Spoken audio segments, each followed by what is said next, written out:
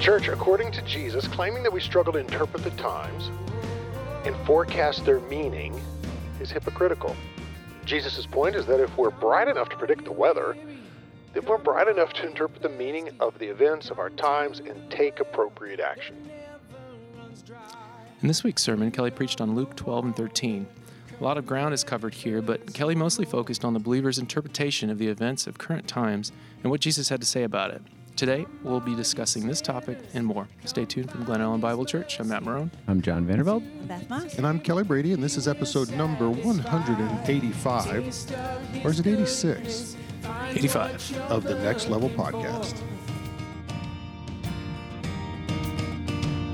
For God so loved the world that He gave us His one and only Son to save us. Whoever believes Good afternoon. in Him. Hey, what a start. It's inauguration week. Everybody got their presidential on? I read I don't even know What how does that mean? What does that mean? I got a hat? I've As he said never that, had he literally my... was holding up a stogie. You look like Hannibal. Brady for Senate. So, Congress. I read JFK's inaugural address this morning. Y'all ever do anything like that? It's fascinating. 59 years ago this week, JFK addressed the nation. And it's, ask not what your country can do for you, but what you can do for your country. I also read this morning Letter from a Birmingham Jail. That thing is long. Yeah, I read that every Yeah. year. This day. Long. That's a good tradition. 18 pages, I think, right? Something like that. 17 On my pages? computer, it came out 14 single-spaced. Yeah, Man, that is long. It's long. handwritten. It took me an hour. Yeah, handwritten without resource in a jail. Like he didn't have a library in the I know. brilliance. Why would we ever want to recognize this guy? What's your point, John? I actually loved the little video clip. Wasn't you it guys good? had. Did you show that live too? I We would did. imagine. We did. Yeah, it was good. Several services, people applauded. Yeah. As they should. Yeah, Yeah, I liked. Amens and applauds. Right. Yeah, it was good. John, I thought liked your at content. least- Oh, sorry. Yeah, I forgive you. Go ahead. I Yeah, thought it's your, inauguration week, you know? Anything goes on podcast. I got my I'm presidential ready. on. I'm ready. I thought your comments following the video were good, just about thanks. the weeks, the last couple of weeks, national events, and the work that we have to do. We have work to do.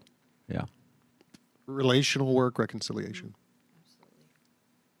You know, what's interesting is, Martin Luther King Jr. had a very prominent national presence. Like he had a national message for America.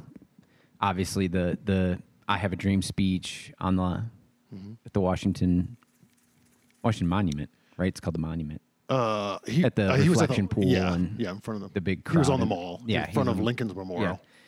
But that's kind of like the pinnacle thing that we see. But he was a pastor of a church and a reverend in a lineage of his great grandfather. He can trace was a preacher. I think he was the fourth generation. Yeah, and so he had there's lots of, you brought up Letter to the Birmingham Jail, which was written to a group of church leaders and pastors in Birmingham at that time. He had a lot to say to the church.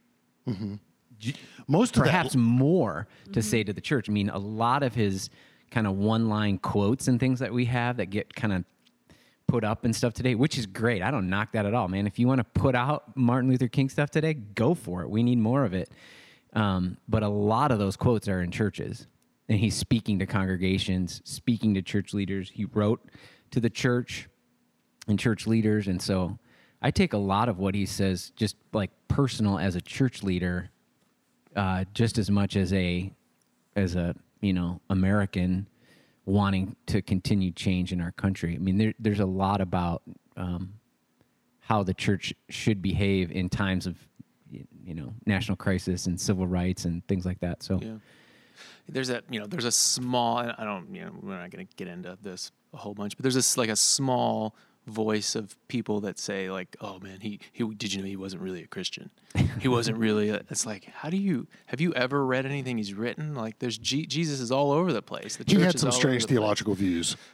Sure. But, Right. but to say like this man's not a Christian. And then I thought like, why would you actually want that? Why would you start there? Well, okay, look at what he did. Why would you not want him being a Christian? Can we claim him as in our camp for crying out loud? I mean, Right. gosh, like of all the people who get labeled as Christians Yeah. who do things, like why would you not want this man to be labeled a Christian? Like that's insane to me. There's a lot of insane things in this world. Well, there are. He was only like 39, right? When he Yeah. got That's what gets assassinated? me. Yeah. Yeah. I'm like, That's what am I hard. doing with my life? He was Okay, brilliant. you're doing. He was brilliant. Let's just all each answer our call, right? True. Let's not compare ourselves to each other. Just faithfulness, not spectacularity, is the call. So towards the end of the letter, John, you mentioned. Wait, are you saying I'm not spectacular? I'm saying it's not the goal. You're spectacular on Ranch Road. Yes, there a you go. low You're bar. spectacular in your calling. That's a low. At the end of the letter, he says, "But the judgment of God is upon the church as never before. If today's church does not recapture the sacrificial spirit of the early church, it will lose its authenticity, forfeit the loyalty of millions, and be dismissed as an irrelevant social club with no meaning for the 20th century. Gosh. Every day I meet young people whose disappointment with the church has turned into outright disgust." And that Really? was That that we're was seeing that now? 1963. 1963. So, I mean, you could pen that today. Yeah. Yeah. Wow. Yeah. Or see the reality of it. Yeah. Totally. Yeah. How it's played out. That's a good Yeah. point. Yeah. Yeah, I often wrestle with what is the prophetic message? What is the message that we're to be speaking to the American church today? And so we're wise, John, as you point out, to be aware of what those before us have said, calling the American church out of its apathy into greater activity. There's a CT article today about Christianity Today. That's CT. Christianity Today, about the importance of activism, not just verbal affirmation of racial equity being of primary importance, but we've actually got to take action. And the actions can be as simple as cultivating new friendships across cultural barriers, or showing videos on Sunday morning that affirm the work of a civil rights leader in our nation. So we need to take action. Do y'all not look forward to Inauguration Week? No. Okay. No. Not this Especially year, this year. No. I'm praying for it. Yeah. I just kind of hoped it would happen, and I didn't know about it, and then I showed up next week, and it was done. That's kind of what I'm hoping I for. feel like it's every Biden I has mean, an opportunity to mark a moment, baby. He's got an opportunity to say some words that bring healing, resolve, and unity. Yeah, many have that moment Yeah. in our national leadership, right? Lots of people have an opportunity in the events leading up to and after and surrounding. I feel like the elections lately, we don't have to get into politics, but the elections lately, since I don't know how many we've gone through, and I'm 43, so a few, that the latest ones, it's like you just went through like a bloodbath. Every single day there's like terrible news and recounting and lawsuits and slander and just rah. And so you get to the inauguration is like, it's not a celebration of freedom and liberty and we change stumble of to the power. finish It's line. like a haha, we won, or we're not going to support you guys. I'm leaving on my helicopter. Forget you guys. There's just this. Well, I think since Bush 2000, Yeah. that was every election since then. There's been Recounts and lawsuits. contesting. Yes. Yeah. I don't remember it before that. I don't really. Right. Obviously, I wasn't following politics as much when I was a teenager. Well, didn't they? But I don't remember. 150 something years now. There's been all the living presidents are present at the inauguration. This year being the first where there won't be all of the living presidents there at the inauguration, which I'm not making a comment on that at all, but it's just, it is telling of our kind of the climate and the times and how just gross it all feels. Doesn't feel like a celebration anymore. I mean, now there's 20,000 soldiers stationed there to protect the transfer. Yeah, that just doesn't seem I mean, right. this feels like this doesn't feel like America to me. It feels like a Banana Republic. foreign country that has Banana Republic. has held their first ever election. and there's a some regime that might take it back over. And I'm not making comment on who and what and everything. This is what it feels like. Yeah, there's right? a lot of division. Back to my point, Biden has an opportunity to mark a moment. And, and his words, I'm sure they're working overtime to script words that will bring resolve, that will strengthen democracy, and be a step towards healing.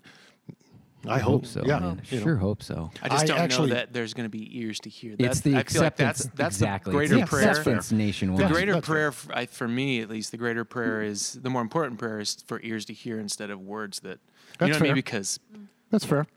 I actually emailed JFK. You emailed Joe Biden, didn't you? No, and I you didn't. That too. Did you add him? Yeah, Did you add him? You're in clicking Twitter? refresh, And he replied, refresh. "Don't at me, bro." Hoping that he replied. I emailed giving him some JFK's suggestions. inaugural address to my family and encouraged them to read it in preparation. Oh, that's cool. Yeah.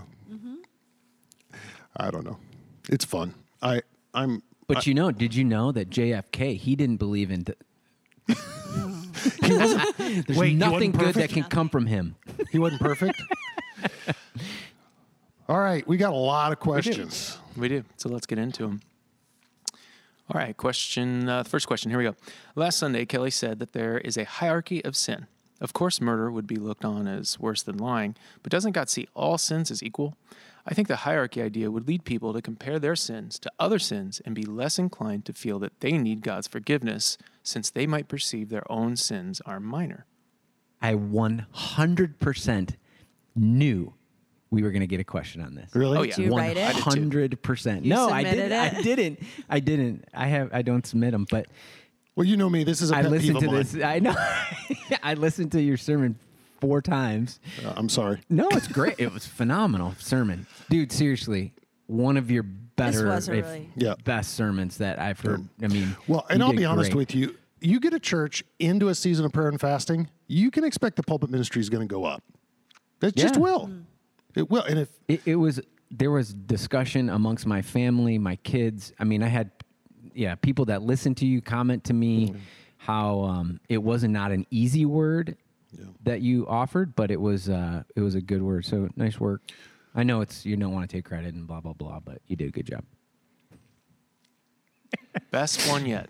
You just keep getting better and better, Cal. all the time. I hope so. Yeah, right. I hope so. Theologically, God gave a top 10. So we can understand from that there was an 11th sin and a 12th and a 13th that didn't make the top 10. So right away we have a hierarchy when we have the Decalogue. Philosophically, That means the 10 Commandments. yes. Philosophically, we know that slapping someone's not as bad as shooting them. We can just reason that out. We can logic it. That if I Can I ask a question? Yeah. Okay. Well, this is a question some may have. Are you saying then that the 10 Commandments are in order of importance? Like I'd be okay if there's someone said degrees. that. I So would be- like the 10th Yes. isn't as So lots of times they're divided into the first 4 and then the last 6 as social Right. commandments or Right. community commandments. And while the first 4 represent our posture towards God, the last 6 represent our posture towards each other. Yes. So, you could even talk about a hierarchy within the 10. Let's be honest. There was a number 1. There is a number 1, Yes. and there's a number 2. That you should have no other gods before me, and you should not make any graven images. So that's 1 and 2. Yes, I think there is a hierarchy of sins. Theologically, we know it. Philosophically, we know it. We can just logic that slapping someone's not as bad as shooting them. Sociologically, we distinguish between first and second degree murder. There are different types of murder, and we penalize people based on those distinctions. So no doubt that I think the question asker is right. This reality of a hierarchy of sins causes us to be tempted to compare ourselves to one another.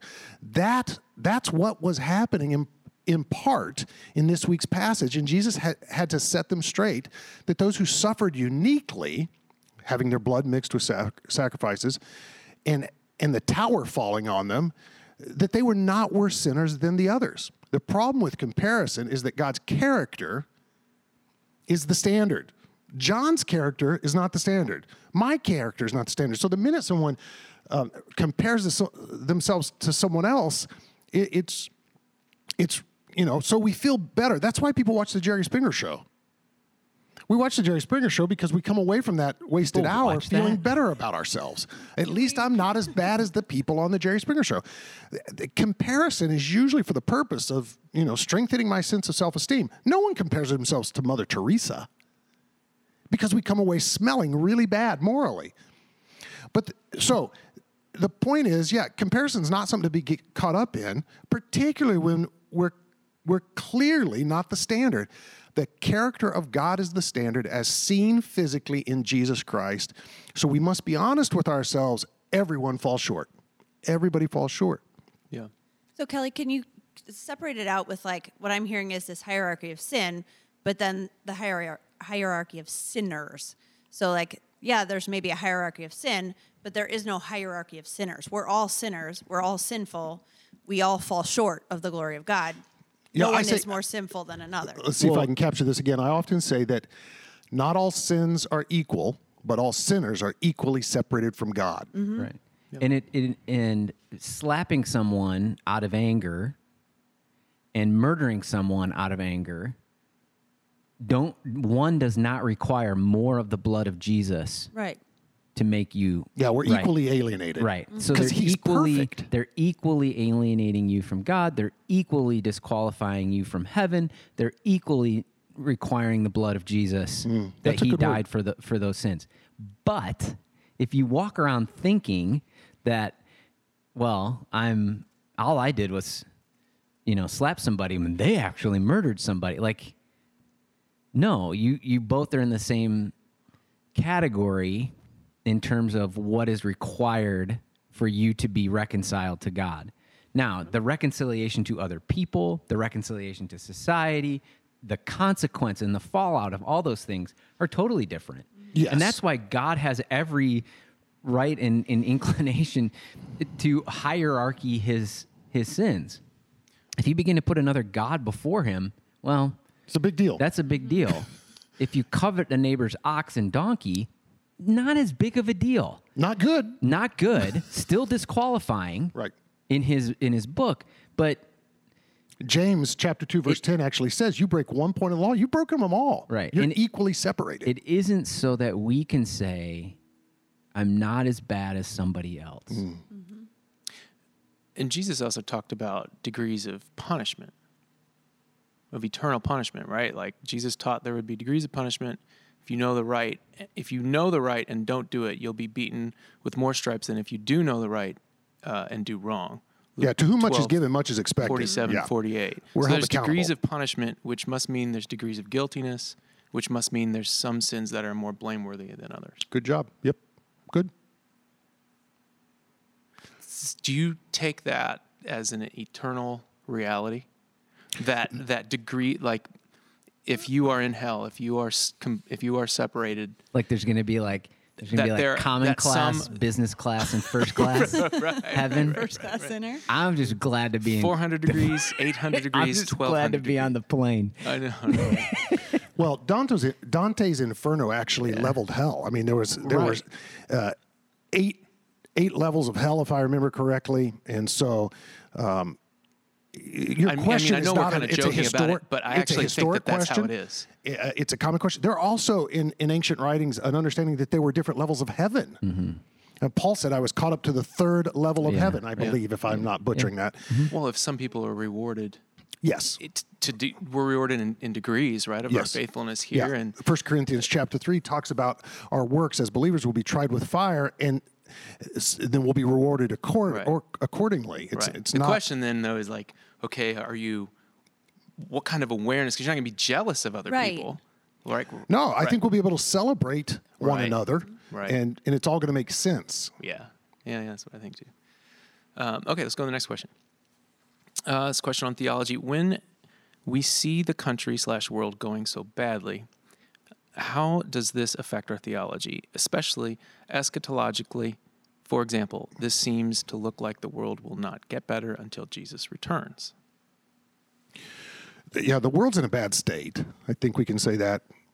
The obvious deserves to be stated. Things aren't going well. I don't know that I would say that things are worse now than they were in the first century. Things were bad in the first century. So I agree that things aren't going to get better until Jesus returns. And our current take on the state of affairs and the coming end of time, the eschatological understanding should be in line with Scripture. So my take is that Jesus' return will be surprising to many, that they won't be ready. I did my best on Sunday to urge us to be ready for judgment, that is the return of Christ, which will precede the final judgment. Yet, still, some will be surprised by it. The return of Christ will be bodily, the Scripture says. It'll be visible. The return of Christ requires patience. James talks about the patience required to wait for the return of Christ. The eschaton, the end of all things. It requires patience to live in the world in which we live and maintain righteousness. And we're to wait eagerly. So, yes, it affects our theology, that is, our outlook on the world and our practice, our orthopraxy as well, our right practice as we wait. Yeah. And there are different theological positions on when I just finished systematic theology too. Yeah. So Kelly, here we dodged go. Kelly dodged the bullet. No, and I went already right to forgot what does it. Scripture say Don't about worry. Jesus coming back? Don't worry. Yes, he's coming back. I got a 98.6% Wow. in that class, by the way. Wow. And I've already forgotten half of it. No, but I just want to encourage listeners, if they want to get into more of it, you can investigate different theological views on this matter: premillennialism, amillennialism, postmillennialism, blah, blah, blah. But each goes into its own explanation of when we're going to enjoy peace. Is it going to come right before Christ comes, after he comes? When he comes, is he taking us with him immediately? Will he not? Like, there's That's a all good different point. kinds of views on it. And so if you really are wanting to go deeper on that, you can look up either Wayne Grudem's systematic theology or Millard Erickson's systematic theology. They both actually have different takes on, and they're both, really good systematic theology books, but they both have different takes on what's going to happen when Christ returns and the order of the thing. That what's for sure is Christ will return. And he'll restore all things to what he's wants to restore them to. But the sequence of it, of what happens and when it happens, is up for debate. Mm-hmm. So, Yeah, because I would argue that just because the world is going so badly, it doesn't mean that the church is going so badly, or that Christ's work is. I actually think in these are moments of refining, right? I mean, talk about the separating the wheat from the chaff and the sheep from the goats, and all these opportunities that come our way are actually opportunities that maybe things are going so badly in the world, but things like the church could be thriving and growing, and that's the important thing. Mm-hmm. That's the kingdom that we need to be focused on. Mm-hmm. So we can sort of sit and say, the world is falling away from us. Well, maybe Christians are getting stronger, more refined, more bold, maybe we're actually growing stronger through all these types of situations. I mean, that's the hope, right? Is that, as the world around us maybe crumbles and we see pain and all that people are actually drawn to Christ, or coming to the church, and the church is actually strengthened and carrying that would be my take. Now you know where I stand in the pre-post situations. I felt like that was sort of the crux of Kelly's sermon, was we can get overwhelmed by all the muck in the world and all of that. Some people are angry right now, some people are overwhelmed, but really let's just make it a little more simple and come to the Father, right? Yeah. If we repent and all of these little points, if we're repenting, then we're preparing for when God comes and it's a surprise, and we're ready for it, and we can eagerly await it. When we're repentant and we're right with God, then instead of fearing his coming, we can eagerly await it. And to your point, John, God's refining us in that whole process, making his church stronger for when he does return. Yeah. So I felt like, Kelly, when you started your sermon and you were like, someone asked me, is the world coming to an end? And I was like, what's he going to say? How's he going to answer it? When I don't know. Are we living in the end times? Like, what's he going to answer? But I appreciate that you made it practical and realistic, things that we can actually do, but but where God can heal us individually so that we can hopefully globally be stronger. I love it. I am unnerved that there are 20,000 National Guardsmen in D.C. That's less than ideal. It bothers me. But it shouldn't steal our peace as the people of God, because we know who controls the future. Exactly. Go to next question. All right, here we go. Hey, when are you going to make a prediction? Come on, make a prediction. That always goes well in ready for church. that. That always goes well. All right, here we go. In addition to repentance towards God, how should we approach reconciliation in families and relationships arising from a harsh political divide? Do we have to surrender our views in order to reconcile relationships? I love this question. I think it is one reason that we don't enjoy as much reconciliation as we'd like. We don't have to surrender our views to be reconciled. We can be reconciled and disagree on many, many issues. Reconciliation is a state of relationship in which the sins that we've committed against one another have been forgiven. Reconciliation does not mean that we agree on everything. Unity is not the same as uniformity.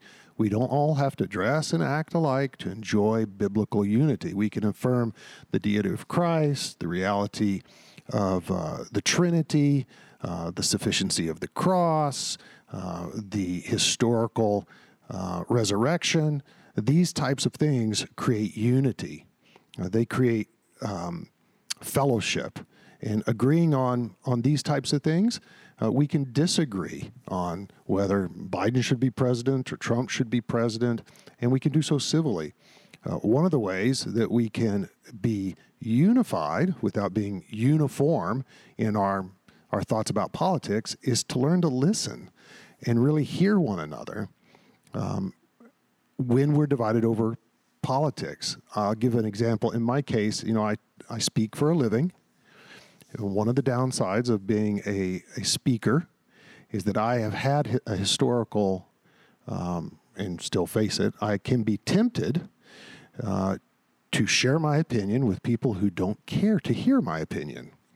And so I would say over the last decade, I've paid increasing attention to people, whether or not they're even asking. Are they asking for my input? And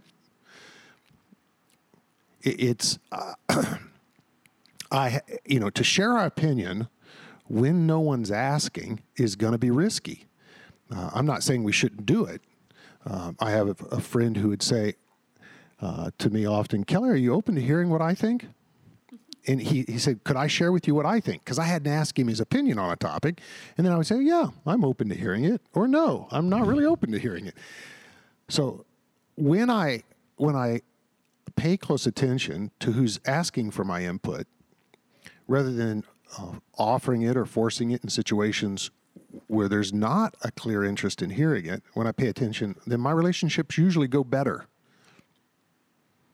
Listening and hearing. So,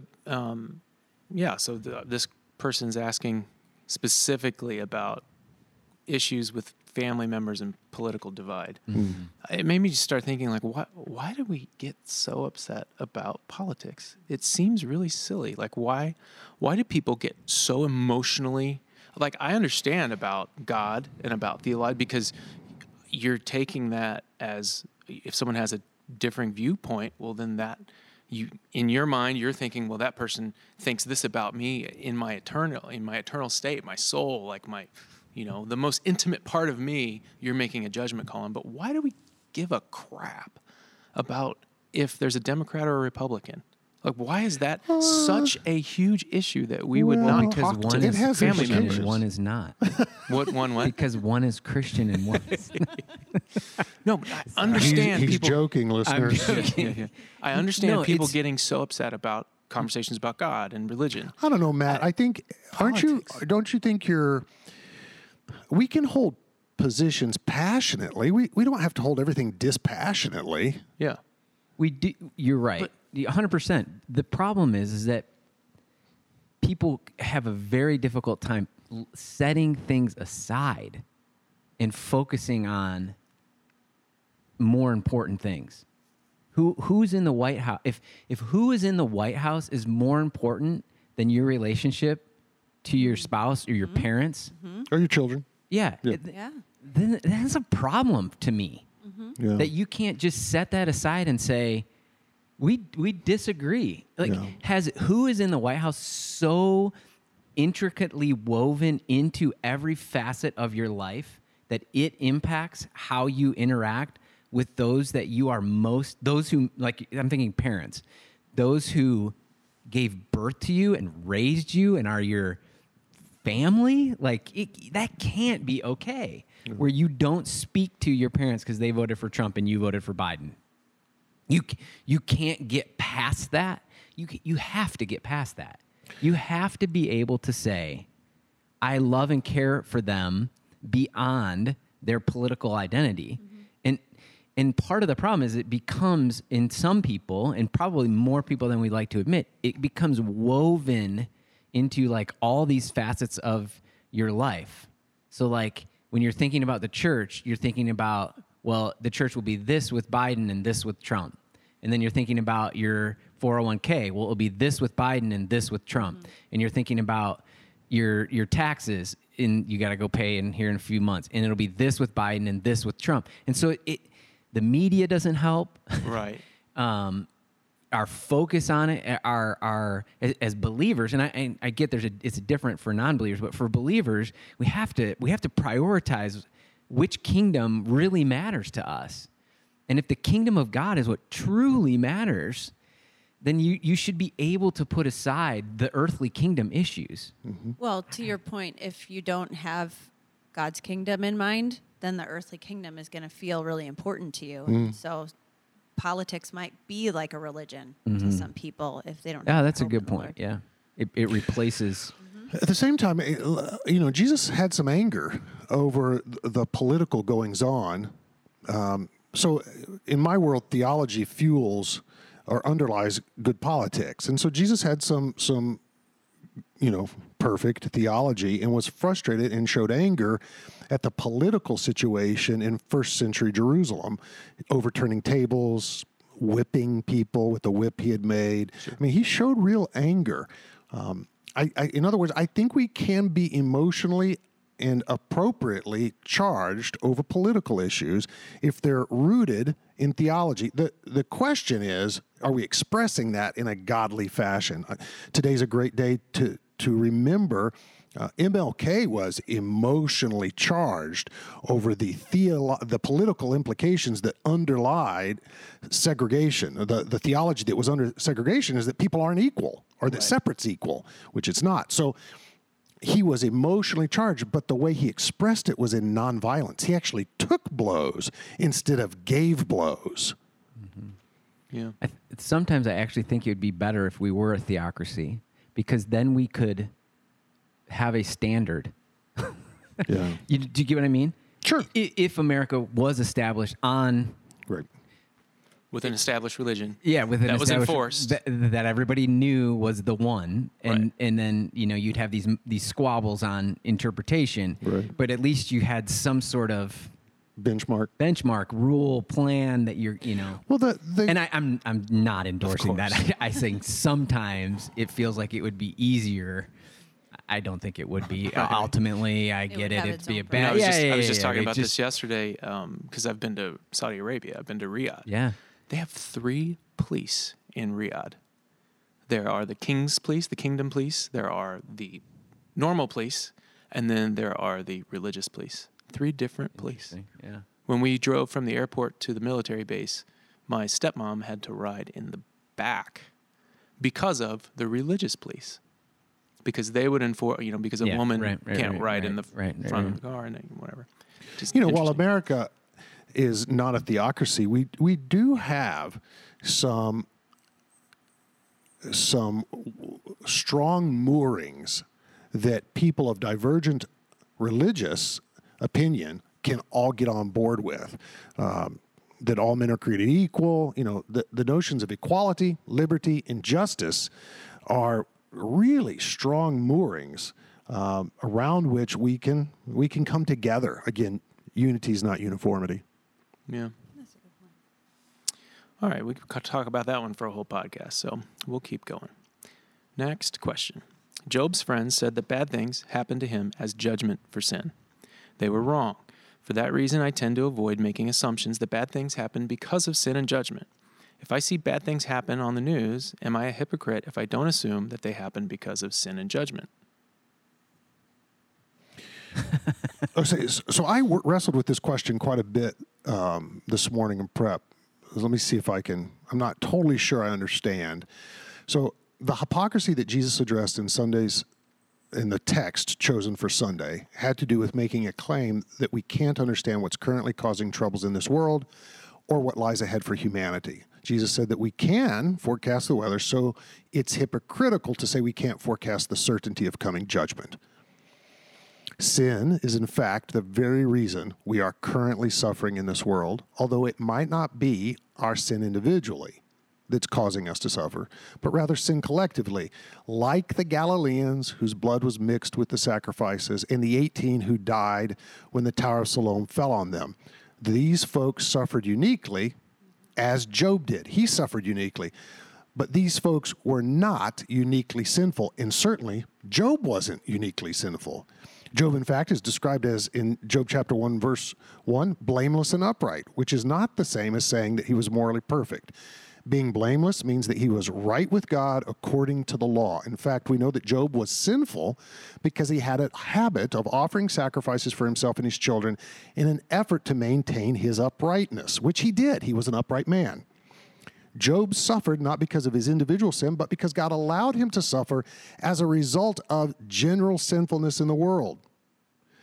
I would say that we are not hypocritical if we can see the suffering in the world is a result of both individual and collective sin, and if we affirm judgment is coming as a result of sinfulness.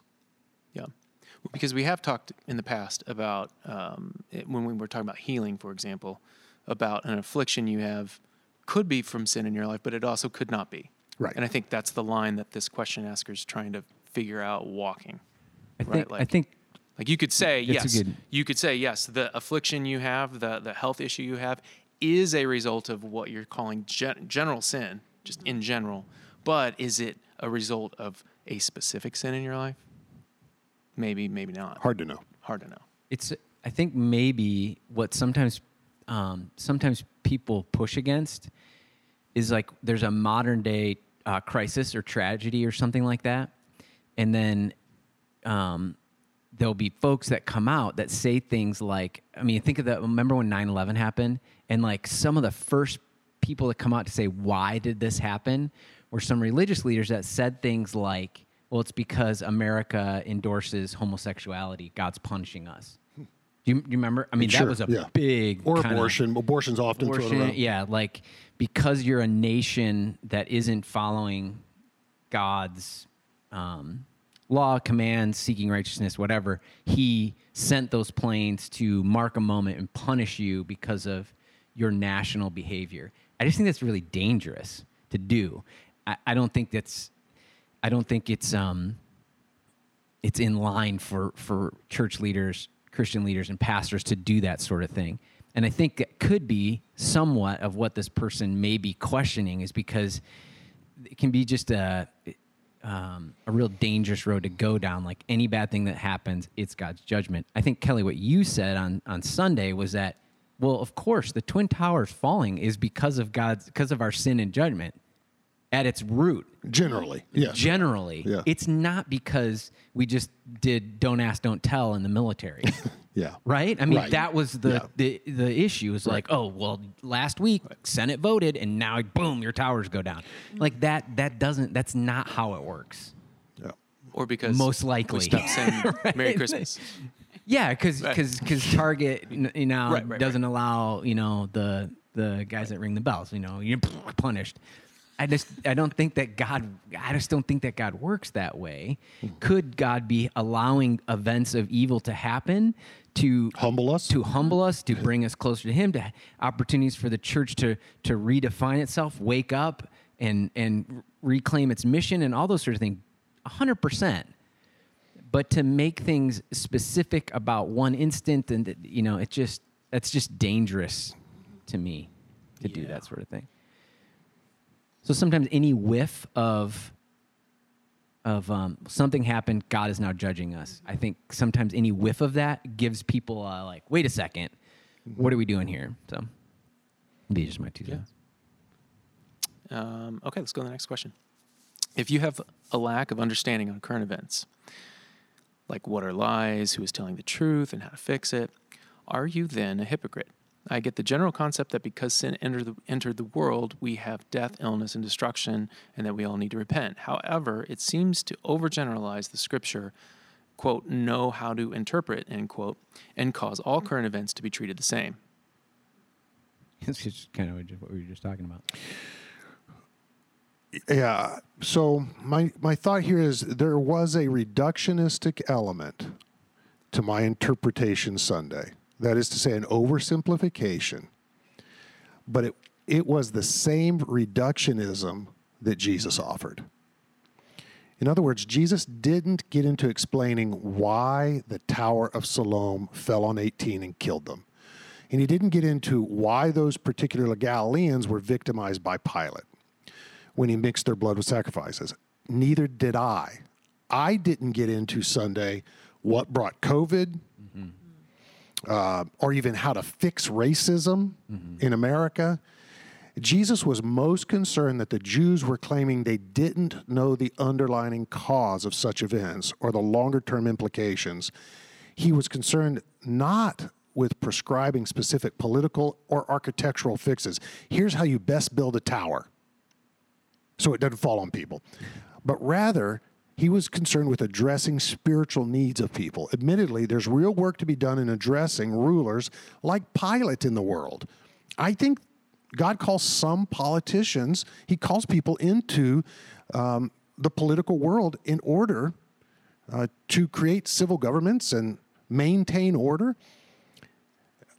He gives some with architectural gifts so that buildings don't fall over, and there are prescriptions to be made there. But that's simply not the primary focus of the Scripture, which is not to say that Scripture doesn't have anything to say on those types of matters, but rather it's not the primary. I think and hope I made what was primary to Jesus the primary emphasis on Sunday. That is, repent. Repent of sin, which is the underlying cause of suffering individually and collectively.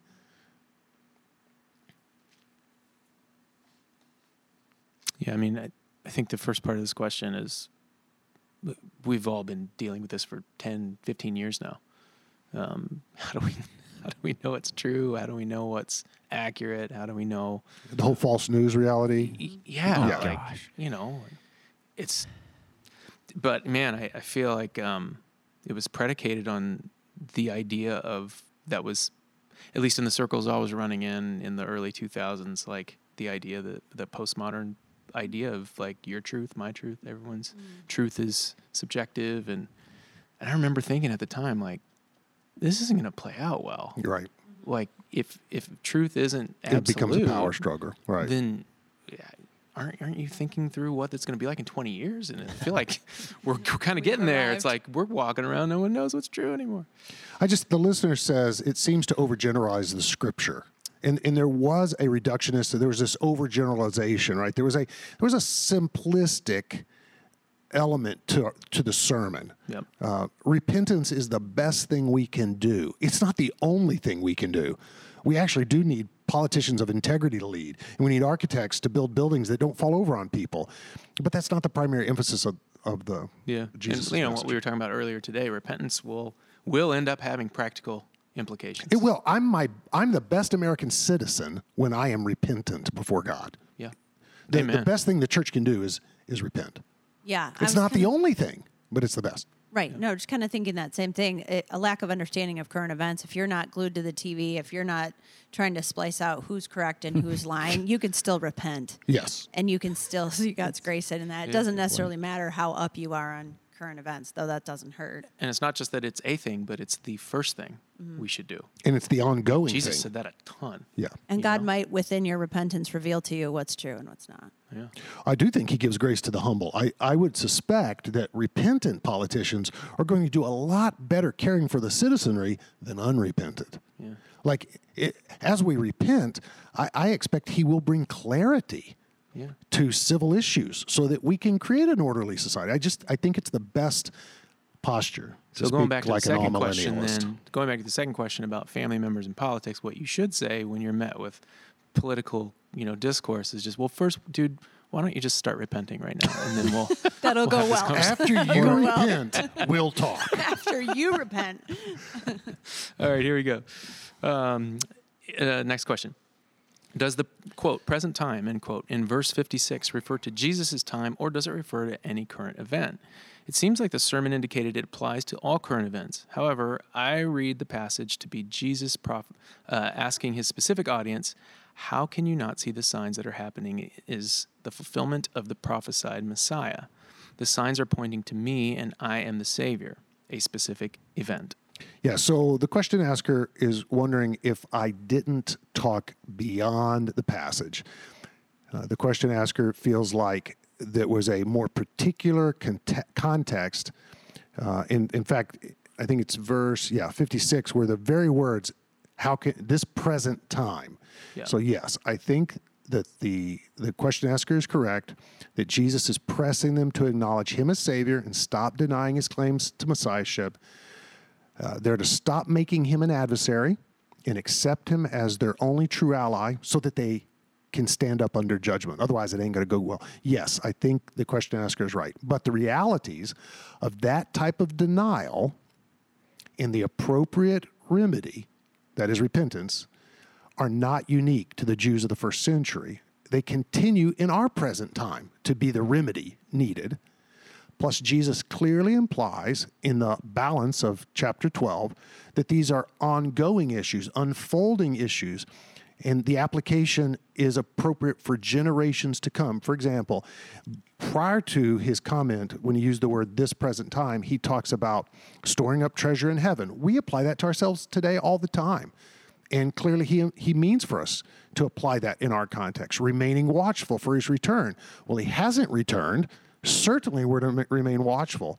Understanding, for example, that he wants us to have understanding that will bring division, that he will bring division in relationships. He says that in Luke 12, he says that some in a family will accept me and some will reject me, and that's going to bring division in that family. So on balance, we take much of the teaching of Luke 12 as more than simply for Jesus' present time. We take it to be applicable to many, many generations, the last 2,100 years. And so I think we can do the same and all the time. Repentance is clearly, yes, so there was a specific context. Sometimes there's specific things mentioned regarding a specific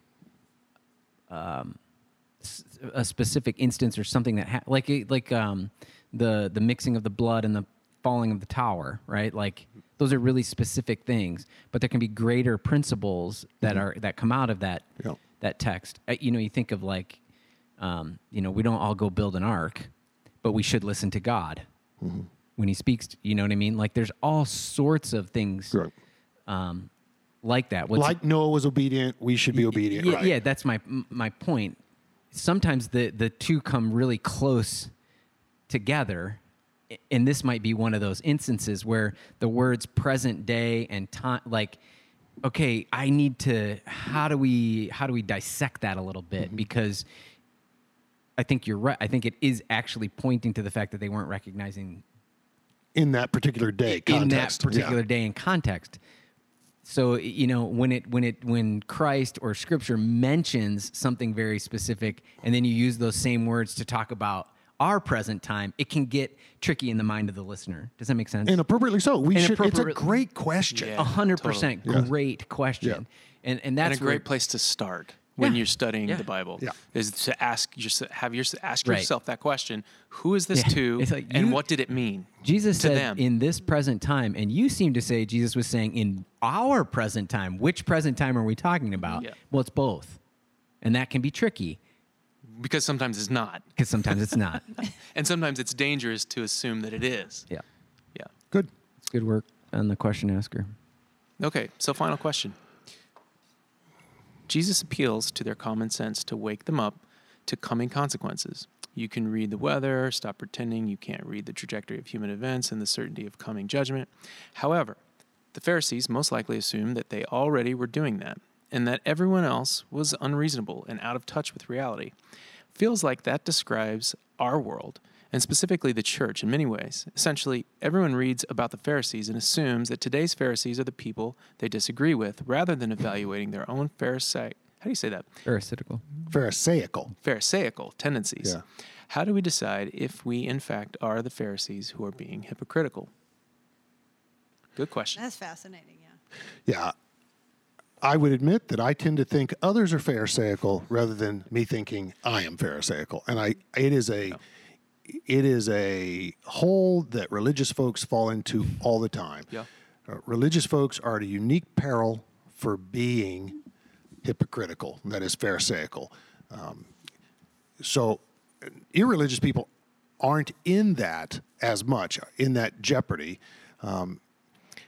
And as religious folks, we've got to be honest with ourselves that in all likelihood, we will most likely struggle at some point with hypocrisy, saying we affirm one thing and actually living out affirming another, or whatever the hypocrisy might be.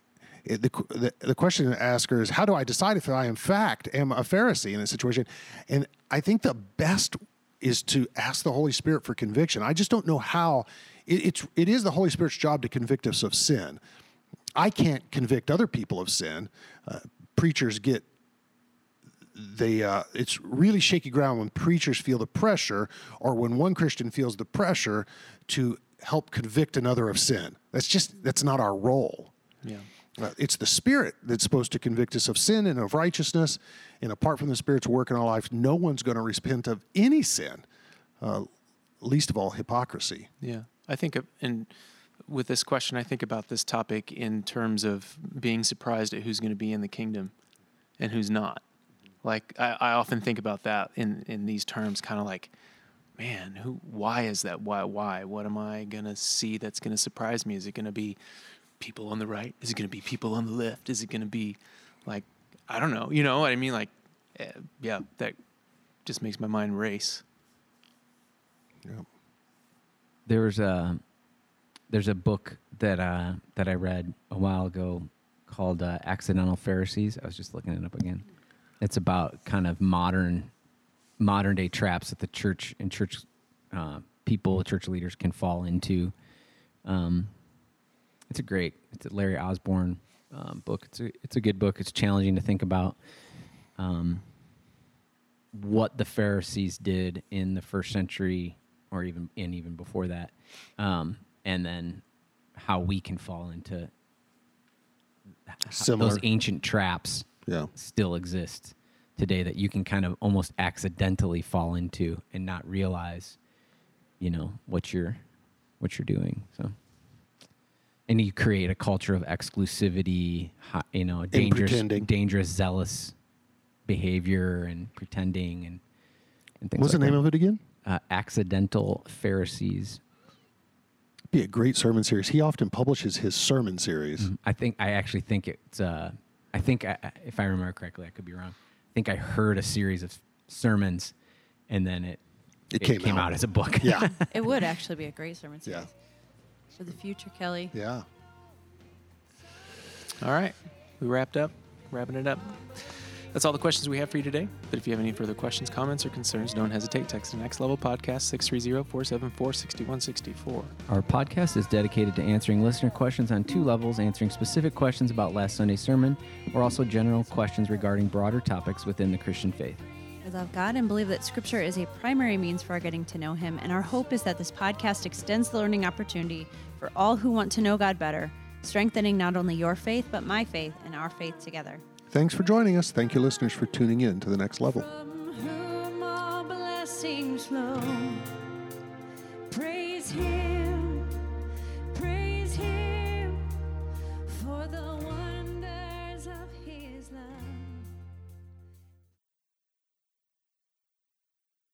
Boom! Prophecy.